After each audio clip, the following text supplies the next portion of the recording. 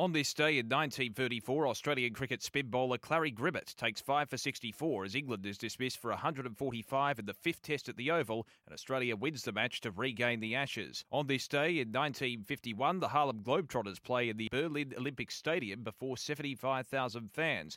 And on this day in 1954, Juan Manuel Fangio of Argentina clinches his second Formula One World Drivers' Championship. As we celebrate this day for Tobin Brothers Funerals Celebrating Lives, visit tobinbrothers.com.au.